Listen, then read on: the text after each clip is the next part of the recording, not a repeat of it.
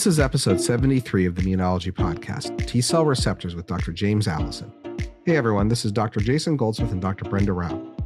Welcome back to the Immunology Podcast, where we have conversations with immunologists. The Immunology Podcast is brought to you by Stem Cell Technologies, a global biotechnology company supporting life science research and fostering communication and collaboration in science. If you enjoy the Immunology Podcast, rate us and leave us a review. We're always looking for feedback on how the podcast can be improved and for suggestions on guests. Today we have Dr. James Allison from MD Anderson Center on the podcast to talk about his research on T-cell receptors and immune checkpoint blockade. We also got our usual roundup of recent highlights of immunology news coming up, but first, Immunology 2024 will feature 8 major symposia, each focusing on a specialized area of immunology research and featuring multiple presenters. Topics include peripheral neuroimmune interactions, cell death and immunity, innate immune memory, aging, obesity and immune responses, immunotherapy, myeloid cells, mucosal immunity, and immunity to emerging pathogens. Don't miss this all-immunity gathering in Chicago, Illinois, on May 3rd to May 7th. Visit immunology2024.aai.org for more information. well, we have a big guest today. We do. I know you were practically bouncing out of your chair for this. Oh, absolutely. Yeah, I'm so excited. So looking forward to sharing this conversation we had with the one, the only, the father of immunotherapy, James Allison from MD Anderson Cancer Center, Nobel Prize winner in 2018 for his amazing work on bringing checkpoint therapy to the clinic. For those in the know, the anti-CTLA-4 therapy was envisioned and pioneered by his lab, and that really opened the floodgates to checkpoint inhibition and completely, I think, changed the landscape of treatment of melanoma, particularly lung cancer, and so many other tumor types are being tested nowadays with so many amazing results. So what do you think is going to win next in immunology? It's tough because a lot of the latest things in immunology, it's hard to pinpoint them to one person. But I guess the mRNA vaccines have already been awarded last year, so that would have been an easy guess. How about cell therapy with Carl June or someone? That one I like. Yeah. Maybe CAR T-cell therapy, because also, especially now that uh, there's also this huge growth in CAR T-cell therapy for autoimmunity. So we've covered actually a couple of those recent papers. So it looks like CAR T therapy is a lot more useful than we initially thought. So yeah, I would like that. I would like to see something like Carjun winning for CAR T cell therapy, or other people that worked in the early understanding of T cell biology. So I think there's many options. What do you think? Something with microbiome? Is there anybody? Host microbiome stuff could eventually get there. I don't think it's time yet. You need to have it fix more diseases. And they tend not to do it posthumously. So That is true. Yeah. I don't know if the people who pioneered it will be around when it's time for that. We'll see. I mean, now we have to wait until October this year for the upcoming winnings. So, but we don't know what's gonna be in. There'll be something else this time. Immunology had its turn last time. Yeah, I think so too. But well, you know where it's always the turn of immunology every time, all the time. Right here, right now. Right here, right now. So, right. Well, I'm going to tell you about antibiotics. Antibiotics. Okay. I think we've been doing this for a while now. You have a couple of... This is the second time. Two is not a while. Okay. I'm young enough that maybe 2 is a while. Okay. So what's the story? So this is a related paper to what we talked about last time, but it's a big deal in science. It is an antibiotic pre-organized for ribosomal binding overcomes antimicrobial resistance. First authors are Kelvin J. Y. Wu and Ben I.C. Tresco. Last authors, Andrew G. Myers. So this is almost an organic chemistry paper, but it's also a microbiology paper. So they looked at macrolide-based antibiotics and used structure function work to see how they can make it better. So fundamentally, we have some really potent antibiotics, but they develop resistance, or bacteria do, to these macrolides, like lincosamide, and streptogramin B, because these inhibit the ribosome by binding there and preventing, the ribosome from functioning. But then a methyl group gets put on the ribosome that blocks their binding. And there's a couple different methyl groups or acetyl methyl groups that get put on in different bacteria or dimethylation, and it kills the antibiotic. Those genes then transmit because they have fit to test capacity, and so you get resistance. So they used a kind of structural understanding of this to try to see if they could make something bind tighter or slightly differently, and how to have less freedom of movement in the binding pocket. And they did some fancy organic chemistry, which is impossible to describe here. But they basically built out the macrolide ring on the other side to make it more stable with some bridging groups using some pretty sophisticated organic chemistry. And then lo and behold, through combinations of crystal structures and antibiotic, so that they threw it with bugs, right? And showed that it kills antimicrobial resistant strains. E. coli, E. faecalis, Staph aureus. It worked incredibly well on everything. Pseudomonas, Klebsiella, C. diff, gonorrhea. So it's fabulous as an antibiotic. And they try to figure out why. And it actually, because of how it works, it pushes against those methyl groups and slots in next to it. So if it's methylated, it causes a twist. It binds to the ribosome anyway and twists the ribosome, further making it not work, the ribosome not work. And there was no way they could have predicted that ahead of time, but they got it to work. And this antibiotic is called crestomycin. And they do a good job claiming we don't even know it's maximally optimized, but they don't see any toxicity on early screens of cell cultures and animals. And it looks like it could be the next antibiotic to come out to fight, multi-drug resistant bacteria, the escape pathogens. But the paper's only 6 pages with 5 figures. And it is super sophisticated structural biology, or really structural organic chemistry with some X-ray crystallography and a little microbial inhibition assay. But they're finally making new antibiotics. About time. That would give a Nobel Prize to that, because antimicrobial resistance is definitely a looming catastrophe coming towards us. Um, I have a question. I always when there are these antibiotics that affect RNAs, what is the risk of targeting mitochondrial components? This is ribosome, right? So these are into bacterial ribosome, which are sufficiently different from human ribosomes as to not have real toxicity. Yeah. Okay. Right. This isn't like that. That's why you have toxicity with yeast antibacterials, because yeast is a eukaryote. But Yes. prokaryotic ribosomes are, it's a 16S, not an 18S subunit. And so you can make very specific antibiotics to bacterial ribosomes. That's why we do it. So what's up next? How do you test this? How do you can you bring this to the clinic ASAP, or how exactly does it work? I mean, it's kind of up to them, but if they had the money, they could take this in the clinic immediately.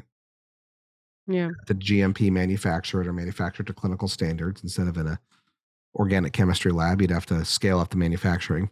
So they show 100-gram synthesis and stuff, which is a good start. And then it's time to treat. Let's really scale it to a clinical grade, clinical trial grade manufacturing and putting people with a clinical trial, which of course is not just a little thing, but like if some company came along and wanted it, that's what they do. Well, I hope that works out. So for my first story of the day, I have a very interesting story about, and forgive me for the topic, T-Rex. It's always T-Rex. They're always everywhere. But I love this. I think this story is very interesting, and it's an overall arching theme that I find very interesting. This is about visceral adipose tissue infiltrating T-Rex. The paper is called "Two Regulatory T cell Population in the Visceral Adipose Tissue Shape Systemic Metabolism," published in Nature Immunology on Valentine's Day, First authors are Santiago Valle Torres and Kevin Mann from the labs of Ajit Kumar Basantakumar and Axel Callis from Peter Doherty Institute and the University of Melbourne, respectively, in Australia. So it's been known for a while that you find, particularly, a lot of these experiments are mostly in mice, but many of these uh, also applies to the human population. It has been already known for a while that there is a population of regulatory T cells that live in the adipose tissue, particularly this visceral adipose tissue that's in kind of in the belly area. And this was pioneered by uh, people at the lab of Diane Mattis, who's well known for her Treg studies, first Marcus Feuerter, and this has been known for like 10 years now. And what has been observed that this Tregs are very particular. They have very specific transcription factors associated with their survival in the fat, particular PPR gamma. This is a transcription factor that is activated by certain lipids and is usually associated with adipose tissue.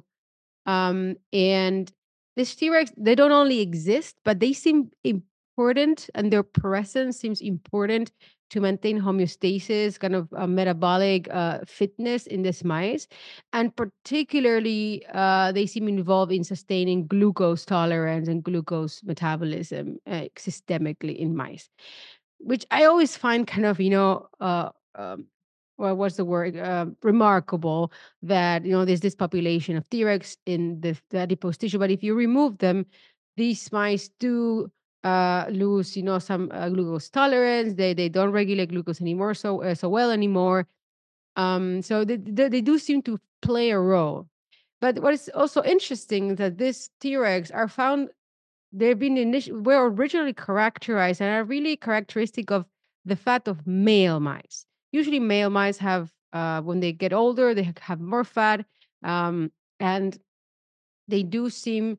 It does seem that age, and also if you have a high fat diet, one of the things that you observe is a loss of this Treg population, this PPR gamma positive, also ST2 positive population, and that this correlates or even causes dysregulation of glucose metabolism. Interestingly, this is not exactly the same in females. Females seem to have a different their Tregs in their fat, their visceral fats have different characteristics, and that has been shown that they seem transcriptomically different. They have different markers, and it's so I've been following a little bit this topic. There seems to be an unclear, but recent publications show that one of the cytokines that are important for the establishment of this Treg population is IL-33. So we already established PPR gamma, IL-33, and the absence of IL-33 affects the presence of these Tregs and in turn, metabolic dysregulation. And this is particular in male mice. So what they do in this study, they look at more systematic view between males and females and young and old mice and mice subjected to a high fat diet. And what they see that is indeed these they can actually kind of take apart two distinct different Treg population that can be found in the adipose tissue of mice, and they seem to be preferentially present in either males or females. And this PPR gamma positive IL-33 responding Treg population seems to be characteristic of males, and apparently this is related to the expression of IL-33 by mesenchymal cells in males specifically. So what they do single cell RNA-seq of Tregs infiltrating, young, lean female or male mice, and they do clustering, and they show that there's indeed two different populations, and they identify a new kind of previously not really characterized population of cells that are enriched in Th1 transcripts. So particularly CXCR3 and TBET, which is, this transcription factor associated with Th1 cells. Also, CXCR3 is also associated preferentially with Th1 cells, and the expression is driven by, to some extent, by Tbet. And this is, and they see that whereas male mice are more likely to express this PPR gamma, IL-33 responding Tregs, females seem to tend to express less Tregs, but more of this other phenotype. And so they look into these two populations, and they find that indeed they seem to be completely different, and they seem to develop follow two different development trajectories, and that these GATA3, which is a transcription factor associated with Th2 responses, seems to also be important for the establishment of this this male-related Treg population, which so they show that depletion of GATA3 in Tregs really ablates this population, particularly in male, and that this results in metabolic dysregulation in males, but not so much in females. On the other hand, they show that in females, there's a less of these cells, so because they're not recruited by this IL-33 produced in males, but then they leave a niche of inflammation that produce, amongst other things, so it ends up having conventional T cells recruited to the fat, and that this production, for example, interferon gamma, is what ends up recruiting and transforming these Tregs that have this CXCR3 phenotype to the vat of female mice. So establishing, in a way, a regulation through slightly different mechanism, but in a way, both of these result in the recruitment of Tregs, but through different signaling, through different preferential signaling. And so whereas these GATA3 driven ST2 positive PPR gamma positive Tregs seem to be the most important in regulating glucose homeostasis in male mice, particularly, which are more kind of prone to having dysregulated glucose tolerance. In females, those cells are kind of competed out by the CXCR3 Th1 like Tregs, and that actually depleting this subset by, for example, having a Tbet conditional knockout for under the FOXP3 in FOXP3 positive cells actually results in improved glucose response in old females. So really showing that there's, kind of in a nutshell, what they show is that there's two. If you look at the visceral adipose tissue, there's Tregs that are preventing inflammation in that tissue, and that's very important. Inflammation in the visceral adipose tissue has negative effects in terms of glucose homeostasis, and also kind of general inflammatory homeostasis. In males, these Tregs are usually kind of developed as a response to IL-33 expression, which is preferentially done in males. And these are the Tregs that they take residence in the fat, and they keep inflammation at bay, and they help to maintain glucose tolerance.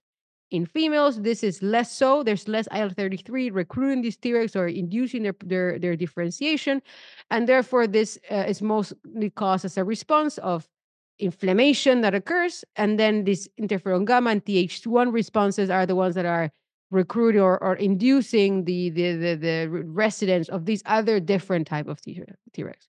But they're both kind of important for the normal functioning of the visceral adipose tissue. So in other words, men get dad bod, and dad, which is fat in the belly, and that causes our Tregs to go wacky, and then we get insulin resistance, which leads to more dad bod. In a way, what they show is that this high-fat diet reduces GATA3, this induction of this particular resident population by GATA3, and that is what it seems to be driving the loss of Tregs in the gut, and that is what gives you, and that is can be causing a glucose lower glucose regulation. So yeah. So men, as they get older, just can't have fat. Yeah, you gotta stay lean. So. Well, that's depressing. Yeah, they don't do this in this paper, but it's been shown that apparently you can if you can treat it IL-33 seems to specifically boost this population. I'm not sure if it's like topical or how you get it there, but you can use IL-33 in mice at least. IL-33 is administration seemed to help sustain this population in the vat. So maybe just do that. Inject yourself with IL-33. But yeah, I think the humans is not as clear. I think this mice system is a little bit more clean. But yeah, in general, the fact that we have T-Rex helping us maintain homeostasis of our fat. Fat can be very inflammatory if left unchecked, for sure. Wonder why we evolved this way. Because I don't think because we just first of all, we would never get so fat, right? I think we just never planned for it. Evolution never planned for us to be fat. Well, I'm also going to talk about Tregs, but not so depressingly. Oh, I'm going to talk about how, in Nature Immunology paper, about how IL-23 stabilizes an effector Treg cell program in the tumor microenvironment. So this first author is Tobias Wertheimer. Last authors are Sonia Tugase and Burkhard Becker. Came out on Valentine's Day. All right, so Tregs are bad, bad little children in cancer. The tumor microenvironment Tregs, as we know, are immunosuppressive and let cancer go wild. And this paper looks at one of the things causing it. And one of the things causing it is IL-23. I'm done now. No, so myeloid cell-derived IL-23. In this paper, they look at it and they demonstrate that the myeloid cell IL-23 fuels tumor growth, which was known, but how it's doing it in part is by generating effector Tregs, which are immunosuppressive. And so that's the punchline. There's not a lot past that punchline other than they really demonstrate IL-23 through the IL-23 receptor on FOXP3 Tregs is generating immunosuppressive phenotype. But they do this with tissue-specific knockouts, with GFP, with YFP and GFP and RFP reporter strains and crosses and knocking things out. And they use the fact that I think the IL-23 receptor is on the X chromosome, so they can use natural mosaicism through X-linked inactivation to generate, natural mosaics. To demonstrate a bunch of this, and they hunt it all down and do way too much single-cell RNA-seq, just so much to really look at all the profiles and validate, it's coming from myeloid cells. That's where the IL-23 is. These Tregs have different phenotypes, and with IL-23, they are this effector type, which is immunosuppressive. If you knock that IL-23 receptor down, the Tregs lose some of their FOXP3 and the levels go down, and then they produce more, inflammatory cytokines. And if you look at other T cells, they're producing more inflammatory cytokines. Without these Tregs, the Tregs come on board. There's less of it, but that's why you read the papers to go in all the gory detail. But fundamentally, they do a tour de force of cell line lineage tracing, essentially with these reporter strains. Not so much differentiation, but activation of effector status, right? From naive to effector status of Tregs, and really show that IL-23 in the tumor microenvironment, as derived from myeloid cells, leads to immunosuppression and growth of the tumor. If you get rid of it, in these tumor models they did, they can kill the tumors then. The host takes over and the tumors shrink. And then similarly, they looked in human cells and saw there were better outcomes with less IL-23 in human cancers. They did a little bit of human work. Now, the good news is there's already an IL-23 antibody on the market. There's just gazelkamab for psoriasis and IBD. So you already have an antibody that could be used in cancer based on this type of work, which means it's a really logical extension to go into human trials. So that's actually really cool, right? And these are used in IBD, and so you're worried about colon cancer risk with immunosuppression, but this suggests that in this case, you're not going to have that problem. It's very interesting because when you think of IL-23, I think of more like as inducing Th17 cells. So, and I think there's also been some, we talked about in other papers about IL-6 and how important IL-6 receptor seems to be for Tregs in the muscle for muscle repair. So It always shows how much we underestimate how T-Rex, they just do whatever they want, and they just take whatever signal they like, and they just will run with it and wreak havoc if they have to. Because these are bona fide T-Rex, but they don't. They just get activated by sensing IL-23. So it's very interesting. It's very remarkable. Yeah, I mean, it's a really strong linkage that they go through, which is why it's worth reading the paper. But me describing all of it is they cross this mouse to that mouse and do a reporter thing and knock out one of the paths, then see this, and they do the other thing and trace that. I mean, it's Yeah, really just like every type of mouse combination you could possibly ever want. Flocks yeah. is something else done to demonstrate a very robust linkage. So it's very well done. It's very strong work. I think it is maybe I'm underestimating, but I think it's a bit controversial. So I think they probably had to really show their point because I Oh think yeah, this is non-obvious in my when I think about it. So this is very interesting because I would have not expected this. no, which is kind of cool. How long did they take for the revision? Do we have the Let's see do here. we have the times? Oh, good question. Let me look here. It's not on blast like it is for a Nature paper. Right? There's Nature Immunology. They tend to be more. Yes. Yeah, I'm looking for it and I cannot find it. I'm very curious because this also looks like a lot of work. I'm just like, This is a lot of mouse breeding. oh, well, actually, it's not. It's just a year. So one round of here, go breed these mice, and then 6 months more work. Yeah. Yeah. That's not too bad. That's Okay. not the worst. All right. Very, very interesting. I mean, these effector T-Rex are like, it's hard because often effector T-Rex are hard to culture and are hard to, so oftentimes we kind of ignore them or they die or we don't, it's hard sometimes, especially in this in vivo experiments to follow up, follow those cells. So maybe that's why I don't think we saw this coming. Okay. So for our last, paper today, just a quick, it's not gonna be a long paper, but I thought it was very interesting. It was published in Nature. Uh, and the title says it all. Smoking changes adaptive immunity with persistent effects. So kids don't smoke. Uh, This as I is said, published tobacco, right? tobacco smoking, Got to be yes. real specific with kids these days. Oh, that's true. Yeah. I don't know about the rest, but definitely tobacco smoke has all those, the tar and all those inflammatory things. So just stay away from it. Um, so it was published in Nature also on Valentine's Day. We have a lot of Valentine's papers today. Um, First author, Violaine Saint André. I hope I didn't butcher the name. From the labs of Derek Duffy at the Institut Pasteur.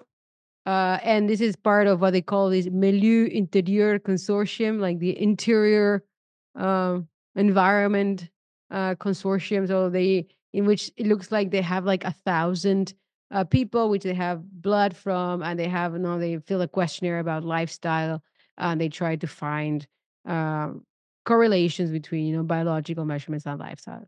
So, what it looks to me is like for this paper, basically, what they look into is they have all these I think it's 1,000 samples, and they try to identify correlations between uh, response to immunological stimuli and production of cytokines and certain proteins, just to see how it responds to activation, and then whether they can find correlations with lifestyle information. So basically, what they do is they have this whole blood stimulation and they stimulate with different types of agonists, which can be roughly divided into either microbial products, BCG, which would be BCG or E. coli or Candida, either viruses, so they have influenza, infect with influenza, or with poly-IC, which is a DNA, so a nucleic acid related stimulus, and they have other T cell activators. So this enterotoxin B from Staph aureus, which is a super antigen, um, uh, or anti CD3, CD28, and or cytokines TNF, I1 beta, interferon gamma, and then they measure in response to this after 20 hours of culture. They measure a variety of chemokines, cytokines, and other factors. And then basically they run kind of correlation with the things that I have in the files of these patients. And one of the things that really comes up and they focus on for this particular publication is the effect of smoking.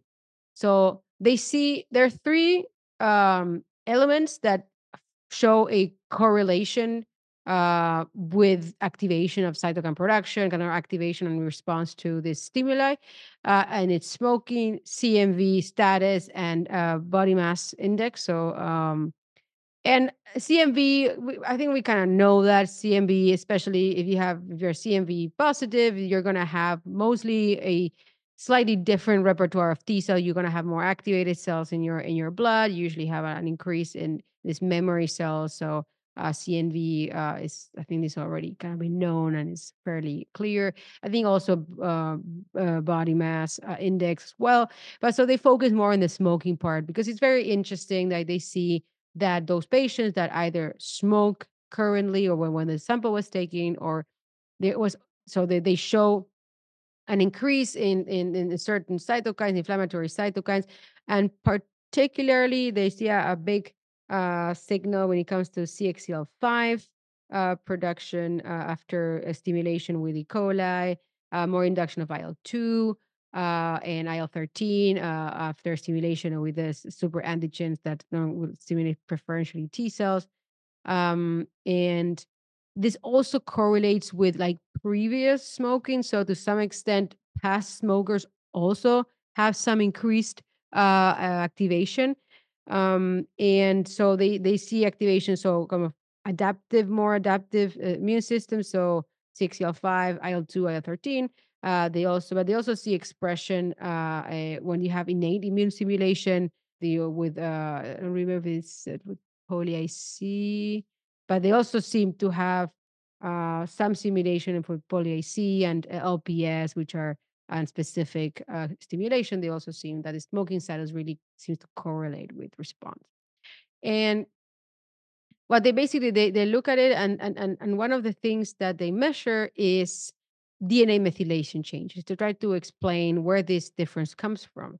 And they end up zeroing into some CPG sites and methylation sites that seem to be correlated specifically with smoking. And one of these, so they see so they do all this, fancy statistical analysis in order to kind of differentiate and pick up covariants that are really associated with smoking and not with a other uh, um, cofactors. But they identify a couple of sites.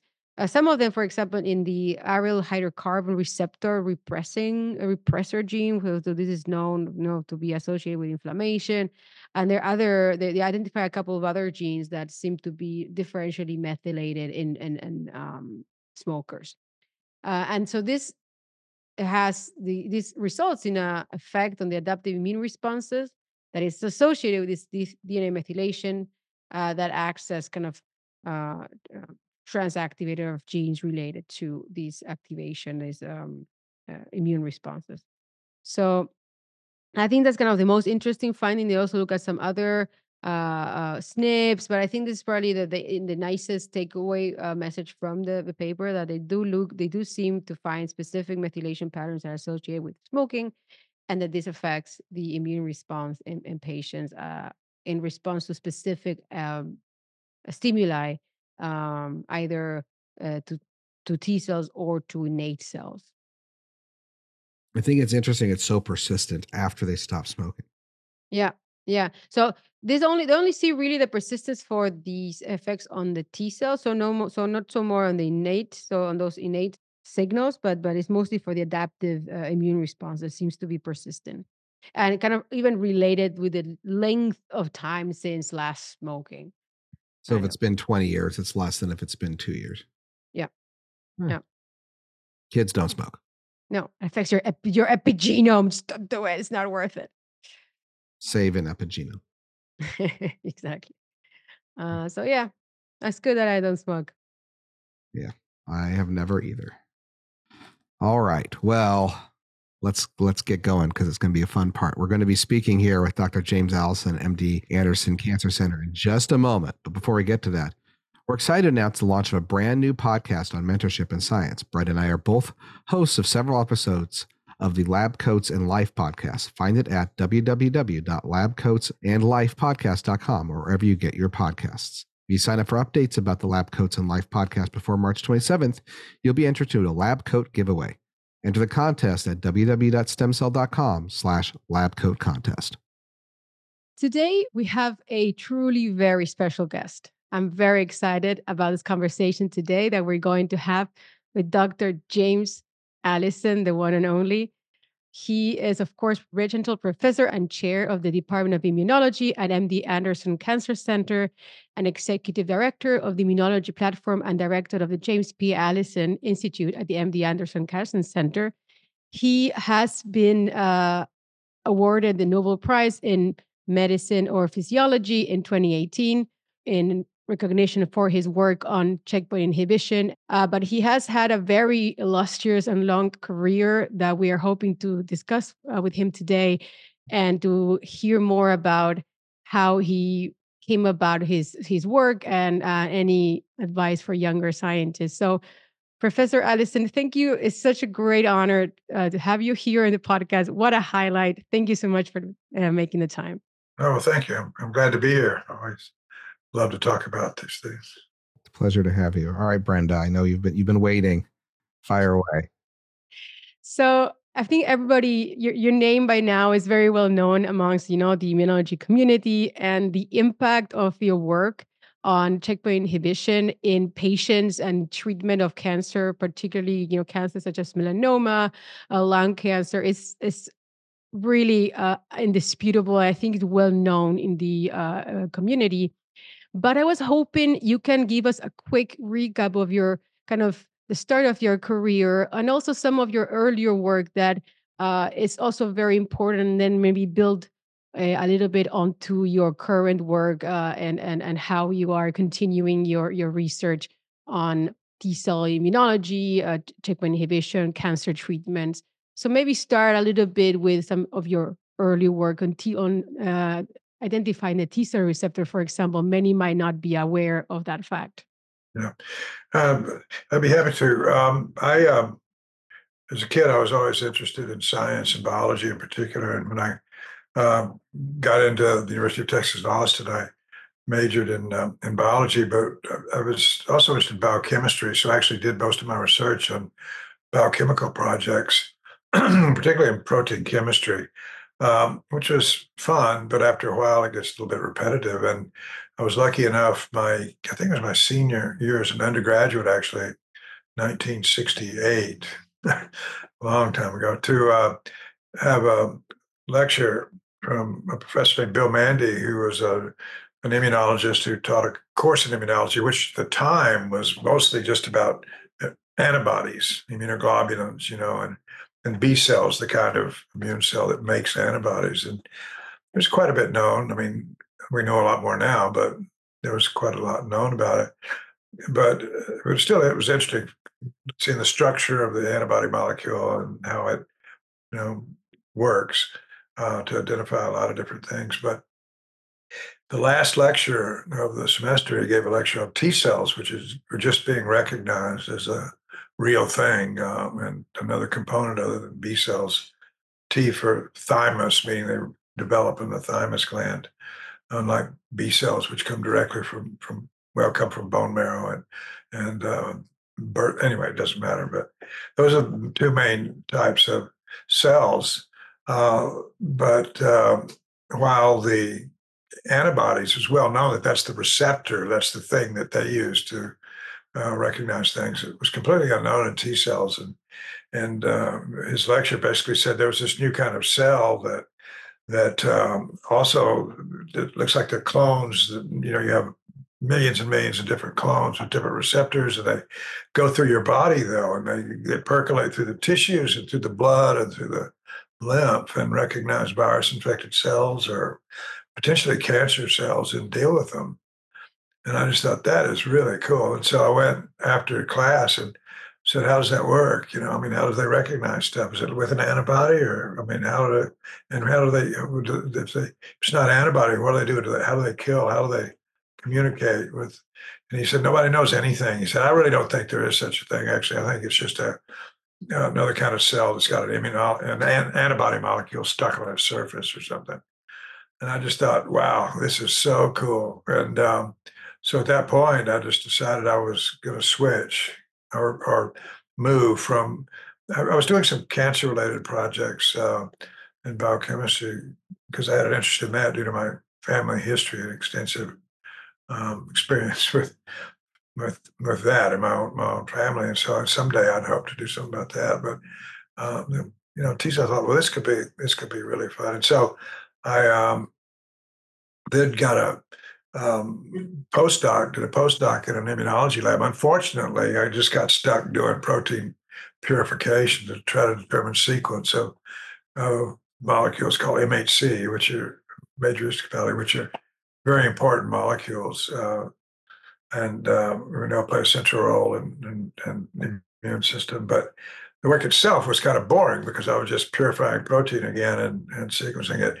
And so I got a couple. I actually did a few things that I was actually not supposed to do, according to my PI. But anyway, I got my first faculty job based on some of that work at MD Anderson, although not at the main campus, at a new campus that just opened near Austin called the Science Park, which was a wonderful place. And um, my job there was partially to make antibodies to cancer cells and try to determine changes that occurred as a normal cell became a cancer cell. That was fun, except I was really interested in T cells. And so I decided that I was going to try to figure out what the antigen receptor was, because that was the holy grail in the early 80s. People had been looking for it since the 70s. And the literature, we didn't have a very extensive library. Remember, this before the internet. So I went into Austin on weekends and read the literature and said, this has just got to be crap,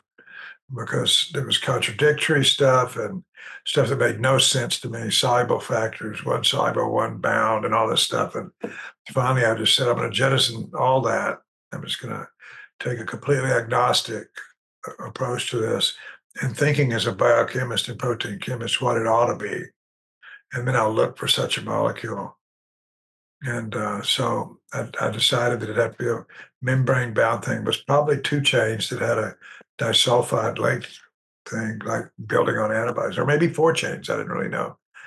But anyway, I used some biochemical tricks that I knew, and showed that if you compared T cells and B cells purified and looked at the proteins on their surface, those that had disulfide bonds, which is just a chemical way of holding two different chains together, the only one on B cells really of any importance was the antibody molecule. We could show that.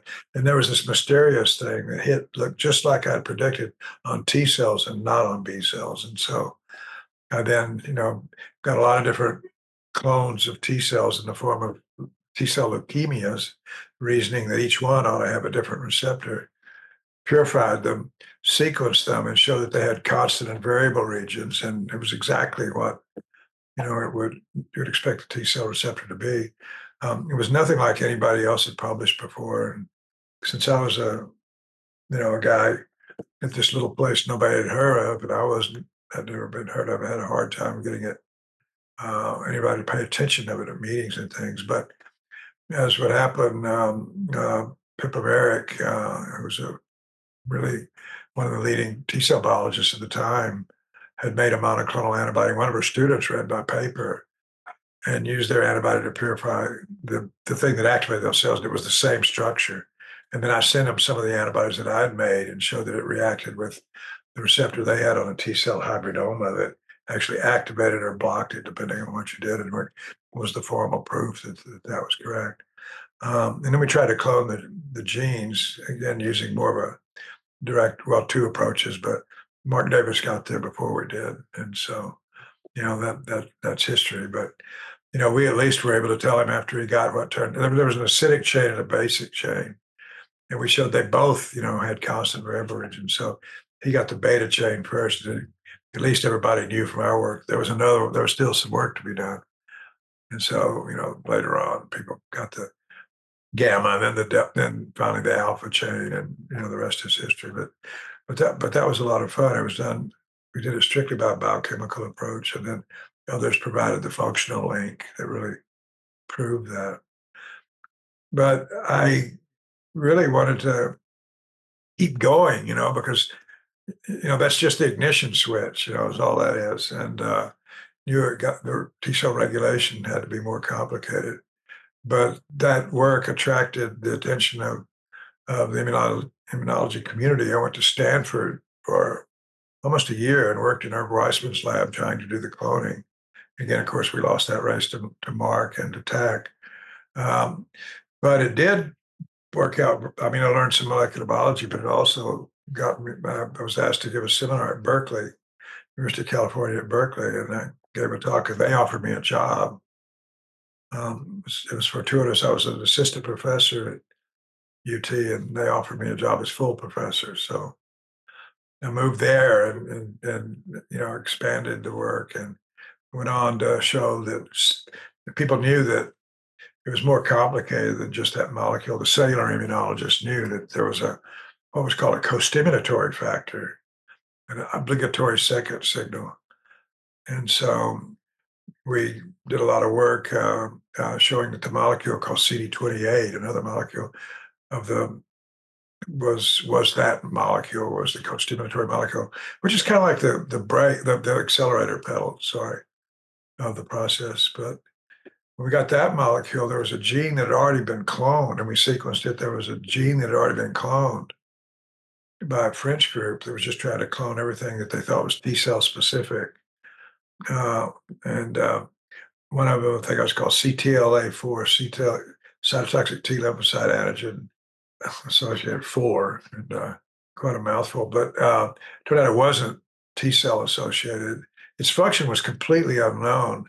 But what caught our attention was that it was highly homologous to CD28, at least on parts of the outside domain, which would be what you would expect to recognize things. But the inside was different. And any event, so we made antibodies to that, cloned it, and everybody was worried about that, was concerned with that molecule. We weren't the first. Another group got it and said it's another CD28, which made sense since it was highly homologous. But we made an antibody in our own work. Max Krummel in the lab at the time. One of the things we realized, if you have T cells or anything, and you put them in a dish and you give them some signals, and all of a sudden they do more of what they're doing, they divide faster, they make more lymphokines or whatever, that it's probably a positive signal. But if that's all you do, and you've got other cells there, you don't know whether you're giving a positive signal or removing a negative. And so the only experiment that the other guys did was one that would show that you got more, interleukin-2 or whatever. But of course, their experiment didn't at all rule out there was a negative one. And so we realized, you can't just stop when you're doing the experiment that gives you the answer that you expected. Is relatively easy, but that's not the game. The game is to do an experiment that tells you that you're right, that it can't be anything else. And that was the key thing that led us in that work. I mean, we weren't the first to get it, but we said, well, they only did half their work. We got to do an experiment that proves that it's a go signal instead of removing an off signal. And so we did some extra experiments, which I won't go into, but had to do with cross-linking it instead of having it in soluble form, and did it 2 or 3 different ways and said, no, it's an off signal. And you're just blocking an off signal, which is why it's like that. And that was really controversial for a while. But my main advice to scientists is really think about that when you get data. It's not good enough to get data that's consistent with your hypothesis. It needs to rule out the contrary hypothesis. If there are two, and you got to always remember, just think about it. Look at the data, think about it from every angle, and then say, is there something else that can do that we're missing? And so anyway, that was the key to that. And so we showed it was a negative, and that was made for a grist of discussions at Gordon conferences and these very elite scientific conferences for a couple of years, where the textbooks even had it in as a co-stimulatory molecule. So we decided, Jeff Bluestone was another immunologist that came to the same conclusion as we did.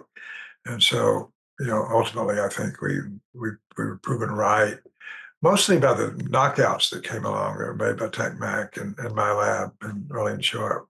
But again, the knockout was consistent with it, but didn't really prove it. I have to say that they weren't as knockouts usually considered to be. But in the meantime, one of the things that occurred to me because I had this interest in cancer was maybe this tells us something about why vaccines haven't worked, because we knew that by studying regulation of CTLA-4 production, we realized that it's driven by the T cell receptor signal. It's not there on a resting T cell, but after it gets a TCR signal, it starts making it. And we showed quantitatively every time it gets another T cell receptor signal, it makes more. And so I started thinking, well, maybe one of the reasons all these tumor vaccine trials have failed isn't because the antigen, the vaccine that they're using is the wrong one, or as many people thought, the immune system just can't see tumor cells because they're too close to normal. Maybe it's just because they're giving the off signal. And so, first experiments we did to just determine whether it was a lack of antigens, which is what a lot of people thought, is we put the ligands. Other people had discovered the ligands for CD28 and CTLA-4 molecules called B7. And we took tumors that grew in mice and would kill them. All we needed to do was put a B7 molecule that gave the CD28 signal, and they'd be rejected. And so they had the antigens. The reason they're not recognized is because they didn't have co-stimulation. They didn't push the gas pedal. They gave the ignition switch signal, but not the gas pedal. And so they're effectively invisible. And so once we realized that, then I thought, well, what happens then is that CTLA-4 might be coming along. And because the T cells can't see the antigen until they get picked up by cells that can give that B7 signal, and which was known to be death and inflammation. You have to get that first. So the tumor has a head start. And then maybe if they get too big, then CTLA-4 stops the expansion of T cells before you can get a sufficient number to kill them.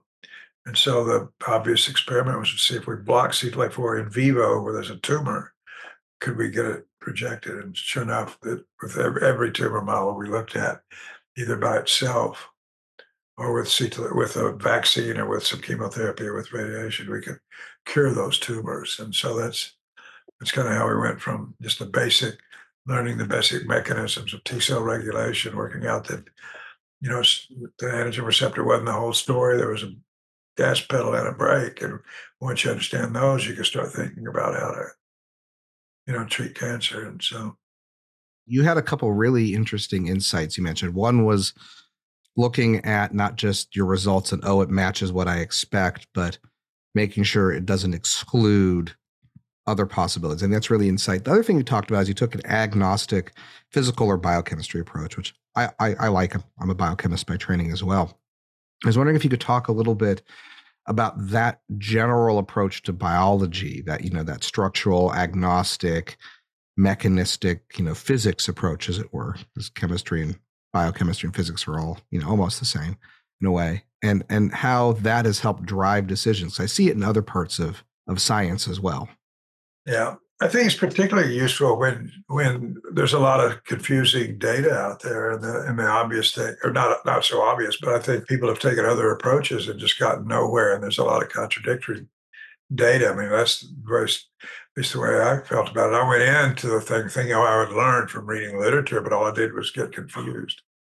So, but I think in a situation like that, that's the best way to do it. Just back off, say, I'm not going to have my mind cluttered with a bunch of data that I don't understand and it seems to be confusing and self-contradictory. I want to just clean it up, by reasoning what I know based on just the minimum things that I know, what it should be like, and test that instead of just getting a factor, and making stories up about it, which is what I think a lot of people did. But anyway, I think it's a valid approach, particularly, as I said, when there's a lot of confusion around, and making any assumption based on that work is going to lead you down the wrong path. And so talking about assumptions and expectations and how this relates to your to this work and the discovery of CTLA-4. So you kind of touched upon that, but I think some when I hear it's hard to remember these things that we take for granted. They didn't exist before. And so, and you mentioned that it was kind of controversial to think about um, T cells having an off switch, an on switch, a break. How has our understanding from the start evolved about how do T cells see around them? How do they respond? Was it surprising when you think about this a second signal? How did people start realizing that a second signal was necessary? What are kind of experiments that guided our early understanding of T cell activation? Yeah, the early experiments were actually done by Ron Swartz and Mark Jenkins at the National Institutes of Health, when people knew that these cells called dendritic cells were really the best cells that both activating a naive T cell, and there was a phenomena called anergy, where if a T cell just got an antigen receptor signal, they could be turned off. And but what they showed was that you could have the right antigen. Anyways, what you have to know is that T cells recognize antigens in the context of major histocompatibility antigens. So there's actually two structures that are recognized, a bit of a peptide in the context of the protein. But if you have the right antigen but the wrong MHC molecule, T cells don't get activated. But if you have the right antigen and you inactivate the co-stimulatory signal, the B7 thing, they still don't get activated. Sorry, you have the right antigen and the right MHC, but you don't have this other thing. That's not sufficient to activate. People showed you could chemically knock that out and then add back another dendritic cell that had the wrong MHC and couldn't interact with a T cell receptor at all, and that would be sufficient to restore it. And so that was the observation, and so the original definition of co-stimulation was an obligatory second signal that T cells need in addition to that antigen receptor engagement.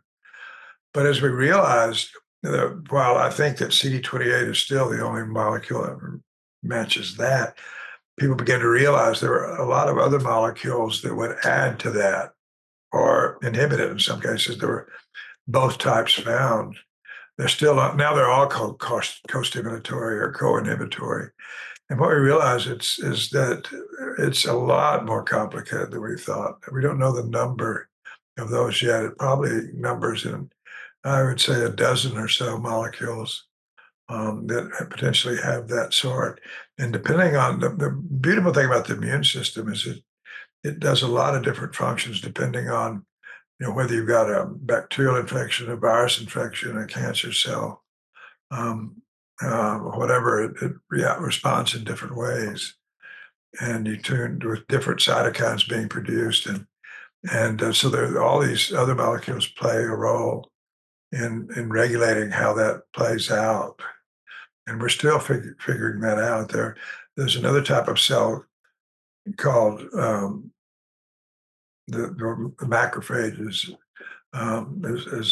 is a main type of cell there, but there are really a lot of different types of these cells that can either activate or turn off T cells, and there's some molecules on those too that can shape an immune response. And so what now we realize it's not just on or off; it's the quality of the response is also shaped by all those signals. And these myeloid cells, of which macrophages are a type, are a really complicated set of cells that may differ by only 2 or 3 genes that are being expressed, but as a consequence of that, have very different effects on T cells. And it's understanding that those cells are almost like a continuum. It's hard to say there's one type or two types or three types. And we realize that T cells too are somewhat plastic in their function, that adapt to what's happening when the immune response is initiated and things that can shape it as it rolls out. And so just to make sure you get the right response at the right place at the right time. And and don't cause autoimmunity. And so the number of these entities is very, very, I'd say it's a dozen or so now, at least, that are being looked at. And so it's very complicated. It's one of the beauties of biology. We think we've got it figured out, and then we understand that we've seen the prototype, and biology is more of a continuum than discrete boxes. And we need to not try to put things in boxes and say this is this kind of thing, because they'll blend into each other now when you get enough data and realize what's going on. That sounds like my smear hypothesis of T cells I keep telling Brenda about. Well, that's what myeloid cells in particular look like a smear. If you look at single cell RNA, you see, and you group them by the modern computational things, group them according to who's more similar, who's more different. It does look like a smear, just a big blob on a graph. Yeah. So CTLA4, you figured out that there was a inhibitory stimulus. What was the journey to the clinic, which is where, it's had such a profound impact? I mean, I'm sure it was rapidly adopted and immediately moved in with no result. Well, yeah, right.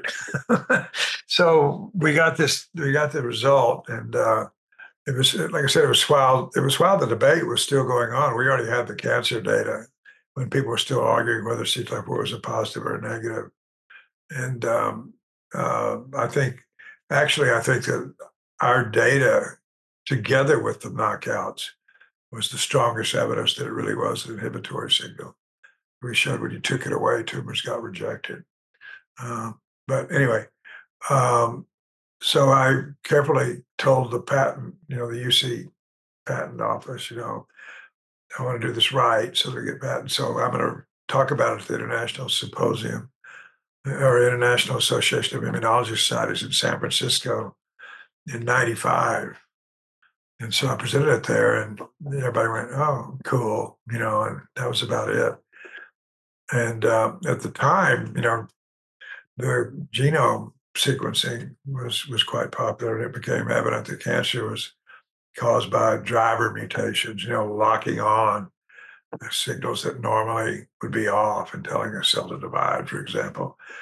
And because of the failure of all the vaccine trials, immunology had just fallen in disfavor.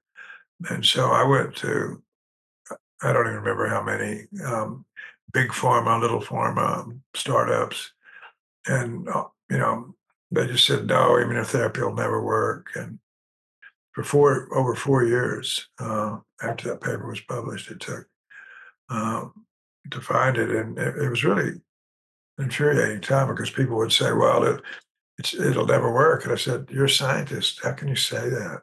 Look at the data. If you want to tell me it's not going to work, tell me something's wrong with my data. Look at my data. They say, well, it'll just never work in humans. It's a mouse thing, which is, that is to say, it never has, so it never will. And it works in mice, but it'll never work. You're not going to know unless you try. But think of it, if it worked, we could cure all cancers, because you're modulating the immune system, not the cancer cell. You're not attacking the cancer cell. So the kind of cancer wouldn't matter, and still. And finally, the only way it worked was there was a company that called Metarex that had access to mice that had the antibody genes replaced by humans, and provided a very quick and easy way to a clinical reagent. Only they didn't have any clients.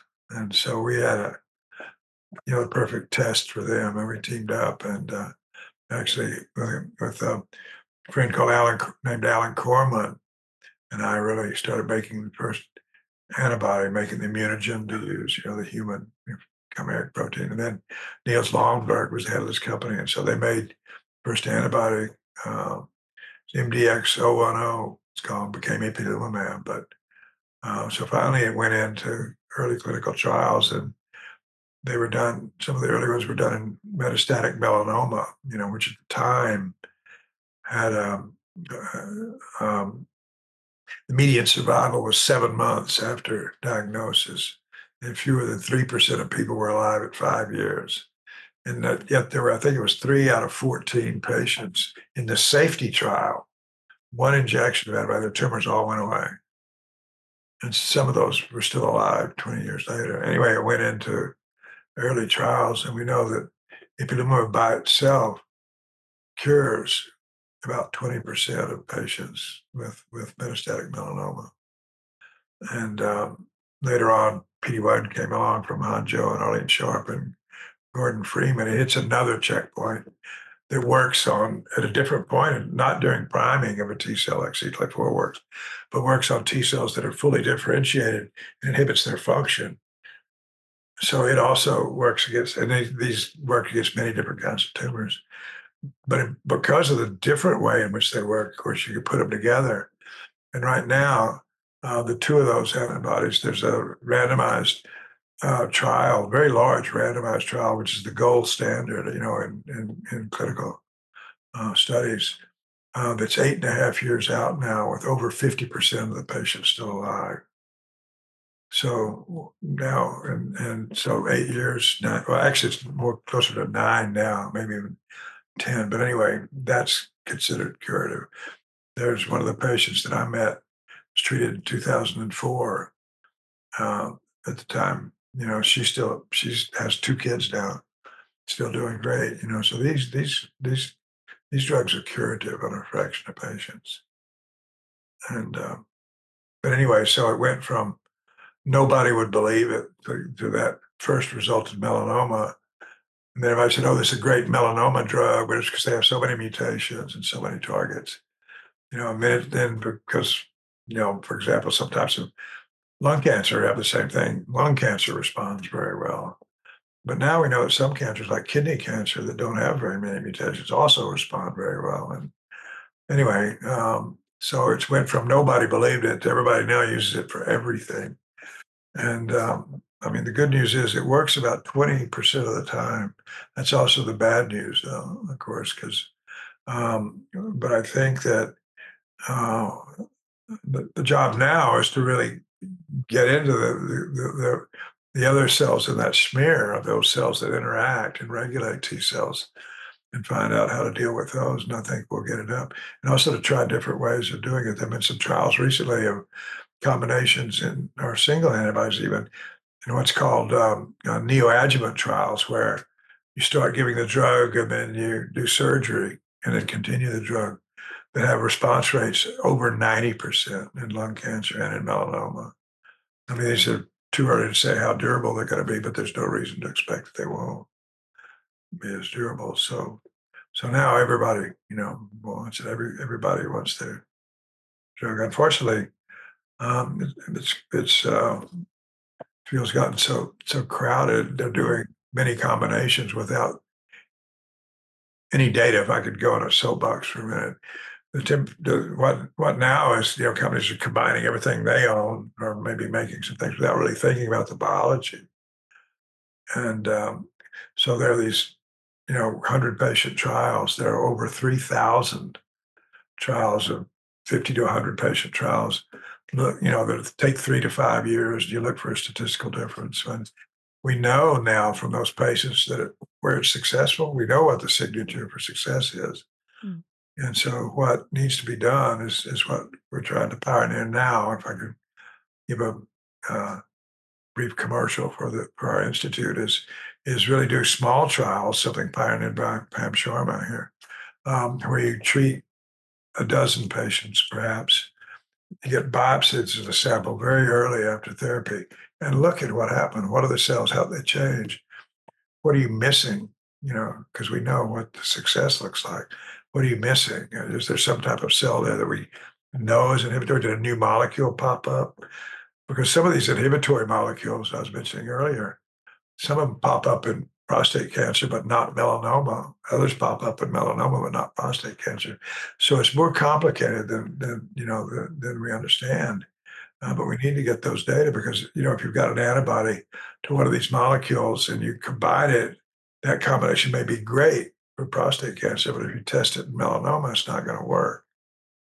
And then you'll say it doesn't work and throw it in the trash and nobody will ever visit it again, So we're killing a lot of things that have potential by not looking at the mechanism early on. And so I think that's one of the pushes that we're trying to make is get away from these 500, 100 to 500 or whatever, these large trials where you just use statistics to do small trials to guide them, de-risk them, and come up with a combination that works before you even look for a clinical signal. So, regarding CTLA4 inhibition, now that we have the expert on the show, I have a couple of questions regarding what do we understand exactly about the mechanism of action in cancer patients? Because of course, inhibition of the inhibitor in effector cells is a great part, but there's also some data suggesting that uh, depletion of Tregs might be involved, and there's these differences between different companies are making different CTLA4 inhibitors, and somehow they don't work exactly the same. So what do we understand about that now? No, you're exactly right. What we showed in mice was that there's a cell intrinsic mechanism. I mean, our work was done with we did it before regulatory T cells had been recognized, but we did it with purified cells where there weren't any of those around. But now we know that some antibodies do deplete those. It's a secondary mechanism because um, regulatory T cells express tons and tons of CTLA4, which gets so dense that that could work in a technique where certain macrophages will kill them if they're coated with antibody. So, so some of the antibodies that are clinically used can do that. Um, and so, but CTLA4, IPI, the first one, CTLA4, does not do that. It does not deplete. Some of our mouse antibodies do, some of them don't. And the ones that do deplete tend to work better than the ones that don't. So I guess the bottom line on that was there's still room to improve ipilimumab, either with a separate way of killing regulatory T cells or by engineering it, or it will do that as well. The danger of that is that you increase the chance of adverse events as well, autoimmunity and things. So, with all this stuff, there's a balance, but that is a good point. The mechanism is complex depending on the very nature of the reagent that's being used. Both the antibodies that are against CTLA4 that are in common usage now, both of those, as I should say, neither of those depletes Tregs. And so there's a lot more could be gained if we could do that as well. But as I said, the trade-off would be most likely additional toxicity. Mm. Which is not minor, no? For CTLA4 Yeah, ipilimumab. it can be major. In some cases, it can be lethal. Yeah. But now people know how to catch it early, and not always, but most of the times it can be managed with immunosuppressive agents, which don't get in the way of the tumor, any tumor effect. So to go with that, you talked a little about the future, right? With these small trials that really gets a mechanism, which I empathize with from my day job. It's a similar approach because sometimes you just got to get into people and understand. Uh, what else do you think is next in the immunotherapy land? You mentioned like some, cancer specific inhibitory signals. So I'll put that as one thing you've mentioned. Is there anything else that you're kind of looking forward, or that 360 view you like to take where you kind of try to see the problem for all sides? You see some other holes in our understanding you really want people to go after? Well, I think these myeloid cells. I mean, one of the big problems in glioblastoma and pancreatic cancer. I mean, there's some different ones, but one of the things that they share are very high levels of suppressive myeloid cells that we've got to break through somehow to get it work. But some work that we've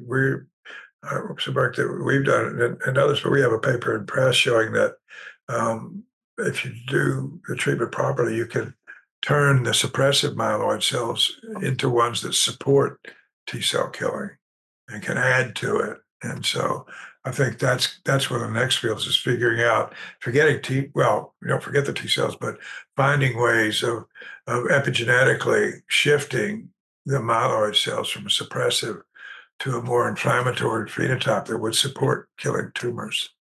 A whole new frontier, I think, of understanding, because it's clear that these are, not to get too complicated, but these are ways of changing gene expression by changing certain signaling pathways in the in the cells, the genes that are made to change their function. We're just beginning to learn how to do that. Yeah, I guess the T cells can only go where the myeloid cells are taking them in a way. So they need the right instruction. And so there's so much that has been done. So you mentioned so many clinical trials, so much change in the kind of mind shift on our understanding on cancer and what we can do about it. I think immunotherapy of cancer, a lot of this. I'm a big fan, and I'm always saying I used to work in an institute that did extensive checkpoint inhibition trials, and it's just fascinating to see how all of a sudden we're not thinking about killing the cancer cell, putting chemotherapy, radiation, but actually getting your own immune system to do it. How, from a more kind of a personal point of view, how does it feel to know that your work has been so instrumental in this huge kind of earthquake in our in treatment? And what is the kind of satisfaction that you get from not being here and having done this? Well, a lot. I mean, as I mentioned earlier, I watched my mother passed away from lymphoma, and she had burns on her neck from radiation, and her brother died from lung cancer, and he went from being a robust Marlboro-like man, when he was a cowboy, he ran a ranch, and to just a skeleton almost in an oxygen tent because all the chemotherapy that he'd gotten, and another uncle that died because he had melanoma and there wasn't any treatment. So he just said, "To hell with it. I'm just going to enjoy my life, for the last few months." And I said, "There's got to be a better way." I thought that a long time ago, and I'm just glad to have had a chance to do that. And I tell you, every time I meet a patient, that has benefited, I don't know, it just affects me in an emotional way that's hard to describe. I'm just so just glad that I had played a role in helping people like that. I mean,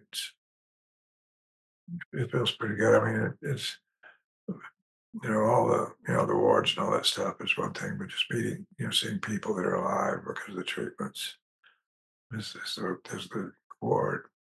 And but as I told you earlier, we're only getting about 20% of all cancers now, so there's still work to do. So. Yeah, for sure. The work is never done, but definitely a huge improvement. And so many people, owe their lives to all this new technologies. It's just great. I always fascinated. I'm always so grateful to be, you know, witnessing all of this.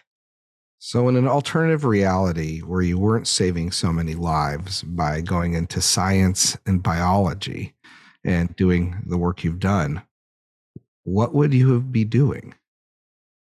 Well, I think I'd like to be a musician. I mean, I play harmonica, blues harmonica a bit, country western and blues, and I've played with a number of you know bands, garage type bands over the year, including now I play with a group called the Checkpoints. Oddly enough, made up of cancer scientists, and one of the really fun things about that is a little bit like the lab in that to do science now, and even back before everything got as specialized as it is now, different people in the lab have different skills, and putting together, people's different ways of looking at things and putting together where they're all together, and and you feel like we got a team, we're going, da da da, everybody contributes.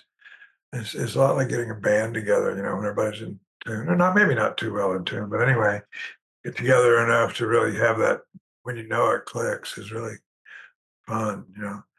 And I sit in with Willie Nelson quite a bit when he comes to Houston, and had the had the fun of. I mean, he tolerates me on the stage for a while, mainly because I'm a good friend of his. Mickey Raphael, Raphael, his regular harmonica player, and so Mickey lets me come out every do a few songs when he's in town, and that's quite a thrill too. So just the fun of playing in front of people is a lot. But the other part is that it's a lot like having a laugh. For those listeners who don't know, you often delight Congress attendees with your skills and your band. So you did play it at the IOS conference, was it? Yeah, we played there. Well, that actually was just we just got together a bunch of people. Two of us, Tom Gajewski and I, had played together before, but none of the rest of them had. But the common thing was music, and we Yeah. managed to even do what was it, "Miss You." We did a Stone song, "Miss You," that I'd never played before, and it sounded okay. I'm sure people either liked it, didn't mind, or don't remember. So Yeah. this has been such a wonderful conversation. It's been such a pleasure to talk to you. Yeah. Um, we could get going for a long time, but I think that we have reaching the end of our time here. But so thank you so much for joining us. Of course, James Allison, to the Immunology podcast. I'm sure our listeners really enjoyed this conversation. And we're looking forward to see what's next for you from your lab, from your collaborators, and what's next in immunotherapy. It's just a magical field, I would say. Thank you. Well, that brings us to the end of the show. Don't forget to subscribe to our newsletter at www.immunologypodcast.com to get show notes, including an episode summary and links to all of the interview and roundup papers. You can reach out to us on X, aka Twitter, at Immunopodcast, or via email at info@immunologypodcast.com with feedback, or if you want to suggest a guest.